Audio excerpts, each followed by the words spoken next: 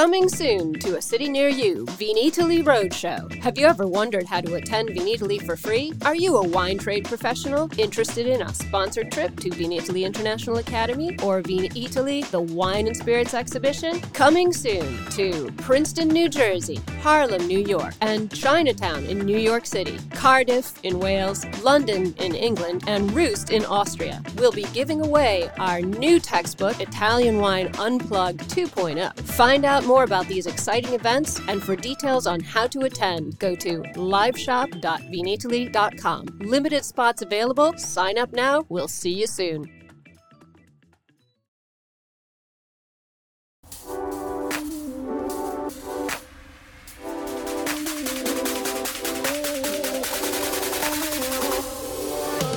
Welcome to another episode of On the Road Edition, hosted by Stevie Kim. Each week, she travels to incredible wine destinations, interviewing some of the Italian wine scene's most interesting personalities, talking about wines, the foods, as well as the incredible travel destinations. Hello, welcome to Italian Wine Podcast On the Road Edition. Today we're in this industrial space. It kind of reminds me of New York. It is called Spazio Antologico in Milan, and today's entire day dedicated to Partesa for wine. And today my first guest is Mr. Costantino Gabardi. Ciao Costantino. Ciao Stevie, Ciao, buongiorno. Come stai? Io sto Tanto bene. che non ci vediamo. Sì, è un po' di tempo, però sto bene. È un bellissimo momento per trovarci questo, veramente. Ascolta, ci puoi raccontare un pochino per il nostro pubblico, magari che non ti conosce, cosa sei e cosa fai nel mondo del vino? Allora, io sono nel mondo del vino da tantissimo tempo, come tu sai, perché ci conosciamo veramente da tanti anni, e mi occupo di sviluppo e strategia. Quindi cosa vuol dire? Parolone. è una parola qua. grande, sì, esatto.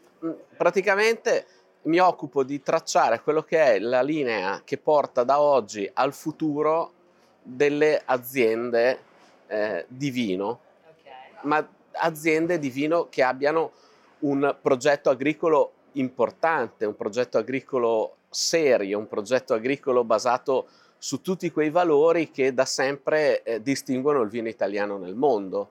Quindi, Ma da quanti anni che ti occupi del mondo del vino, diciamo? È dal 1986 che io ho iniziato. Ero già nata, non ti preoccupare. Pensavo fossi nata qualche anno dopo, sinceramente.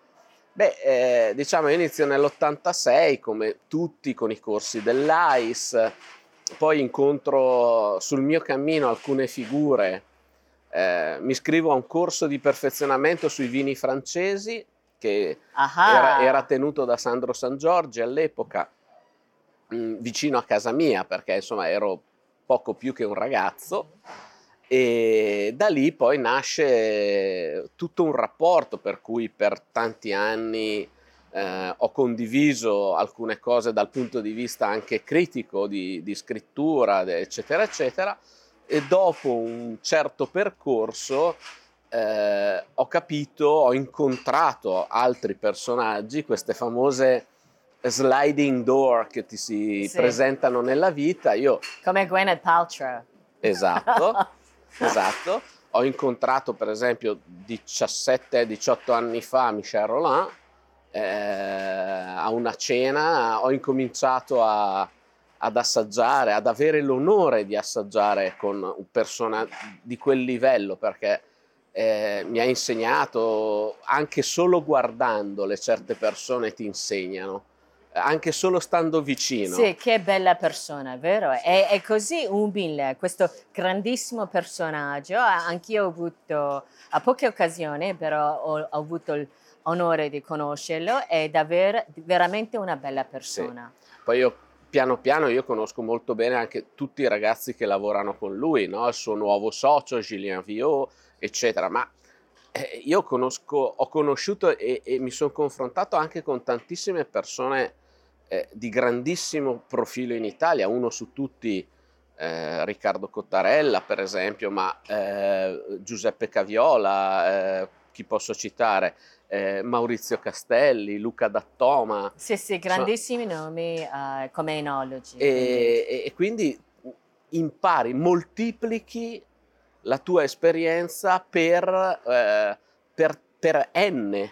Certo. E quindi da questo è nato la mia idea di una figura che a volte si pone tra la proprietà, che magari è una proprietà di investimento, e l'enologo, che l'enologo è un tecnico di gestione sostanzialmente. Quindi fai il ponte quasi, bridge, praticamente. sì, Okay. esattamente. Ci sono moltissime proprietà che hanno investito, soprattutto oggi, anche con l'arrivo di fondi di investimento, di grandi gruppi finanziari, e c'è la necessità sostanzialmente, Stevie, della gestione del valore, perché il valore di un'azienda è la qualità, la generazione e il tempo. Se tu riesci a tracciare una linea che vada a gestire il progetto attraverso queste tre cose, l'azienda ha un futuro chiaro. Beh, detta così, quando divento grande vorrei fare il tuo lavoro, praticamente. È un bellissimo lavoro. Allora, Costantino, io so che tu oggi hai un ruolo speciale, che sarai, diciamo, come si può dire, il relatore, quello che guida questo masterclass di oggi, che si chiama A fondo tra vitigni internazionali coltivati in Italia. Allora, cosa vuol dire? E dateci qualche nozionistica del tipologia di vino che andremo a assaggiare oggi. Allora, Are you enjoying this podcast? Don't forget to visit our YouTube channel, Mama Jumbo Shrimp, for fascinating videos covering Stevie Kim and her travels across Italy and beyond, meeting winemakers, eating local food, and taking in the scenery. Now back to the show.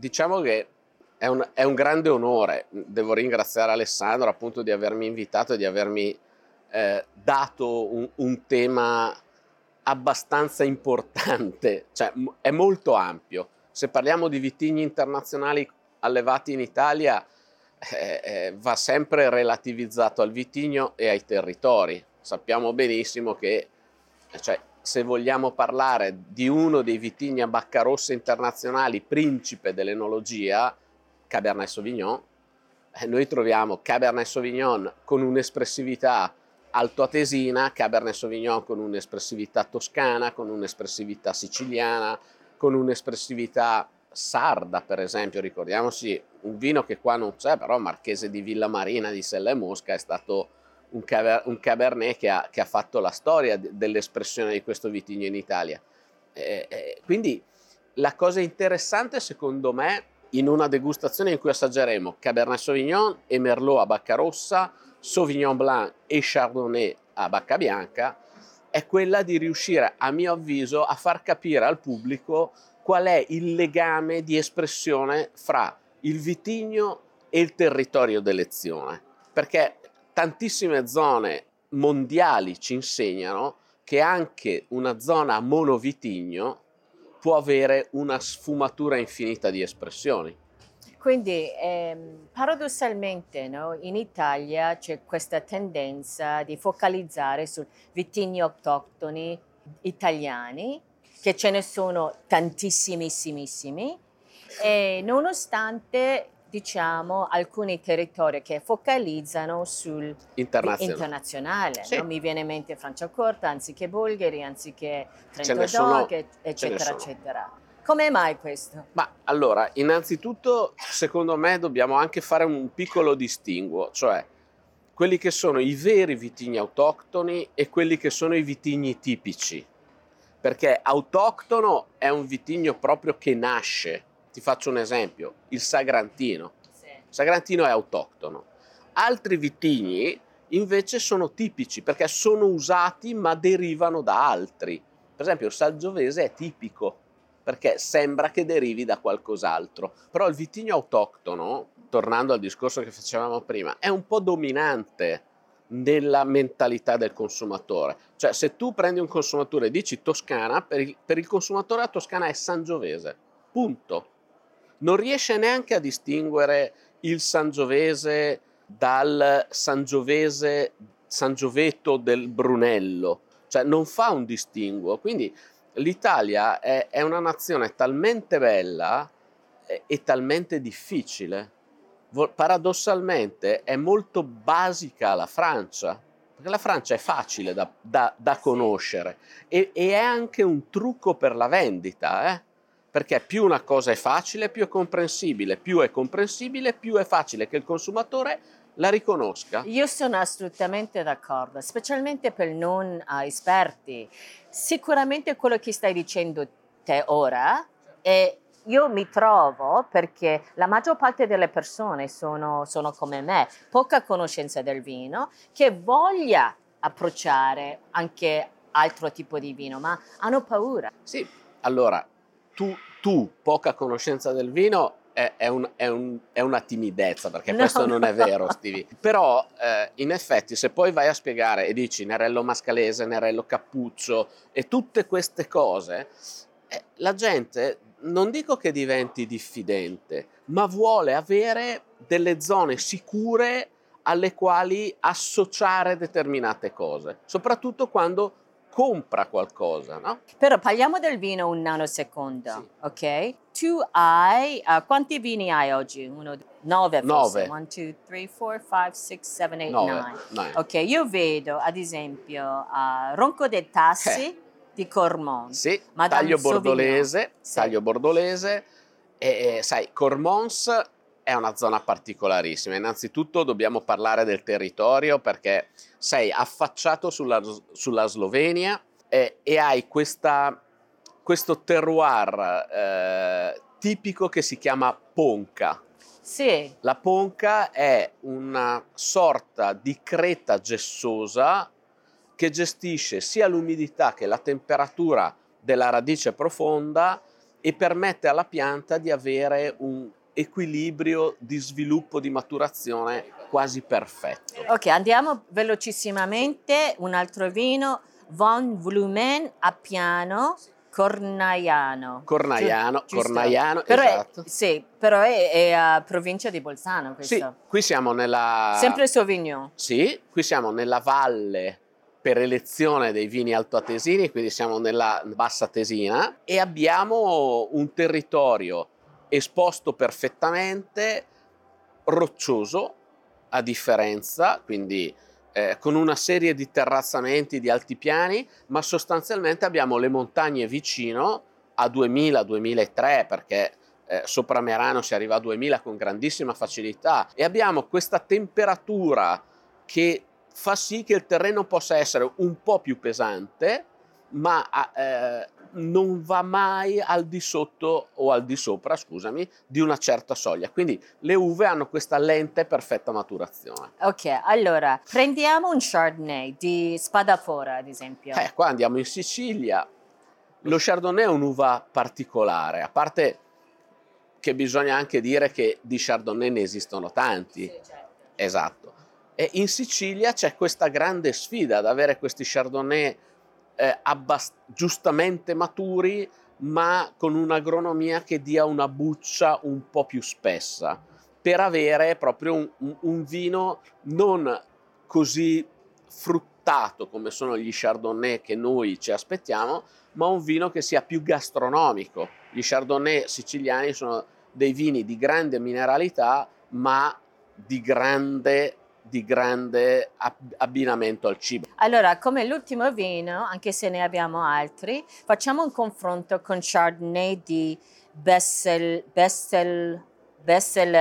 Bessellerhof. Mio tedesco fa schifo.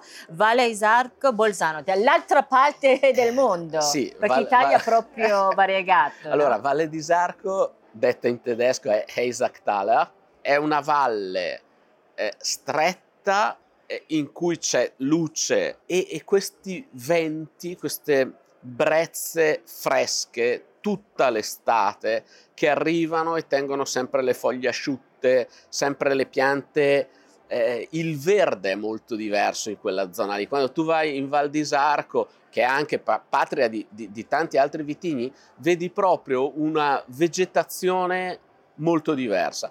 Sono i due opposti, l'hai detto tu, un vino alpino da una parte e un vino mediterraneo, accogliente, largo, caldo, avvolgente per quanto riguarda la Sicilia. Però, sai, il fascino dell'Italia è proprio questo, di lasciare anche al produttore degli spazi interpretativi su dei vitigni che magari in altre nazioni sono un po' standardizzati. Allora, siamo un po' in conclusione, però leggo altri vini che assaggerete oggi. Ronco dei Tassi sempre, Sauvignon, però c'è Charandon Rosso Friuli, poi Terenzi di Scansano, Maremma Toscano Rosso, poi Piani Rossi, Rosso Toscano, Spadafora ancora, Schietto Cabernet Sauvignon, biologico, e in ultimo Tenuta di Liliano, Anagallis Rosso Toscana. Questa è tutta la lista del vino che vedete in sottoimpressione, vi manderemo il link per questa informazione. In conclusione, ok, sono un po' educational, no? Quindi, allora, qual è il tuo obiettivo? Cosa imparano oggi da te? Allora, innanzitutto a me piacerebbe che la gente incominciasse veramente a divertirsi assaggiando il vino, perché è un momento di condivisione. Però quello che mi piacerebbe potessero portare a casa dalla degustazione di oggi è di non avere mai dei preconcetti su dei vini, quindi di approcciare il vino e di farsi un pochettino lettori di un territorio, quindi non dare per scontato è un Sauvignon, punto. No, è un Sauvignon, capiamo perché questo Sauvignon è così e quest'altro è in un altro modo, che è un piccolo momento anche per crescere. Ok, excellent, grazie. Grazie a te. And that's a wrap from Patesa for Wine here in Spazio Antologico with Costantino Gabardi. And I think it is exactly a fondo tra i vitigni internazionali coltivati in Italia. Grazie, alla prossima. Ciao ragazzi!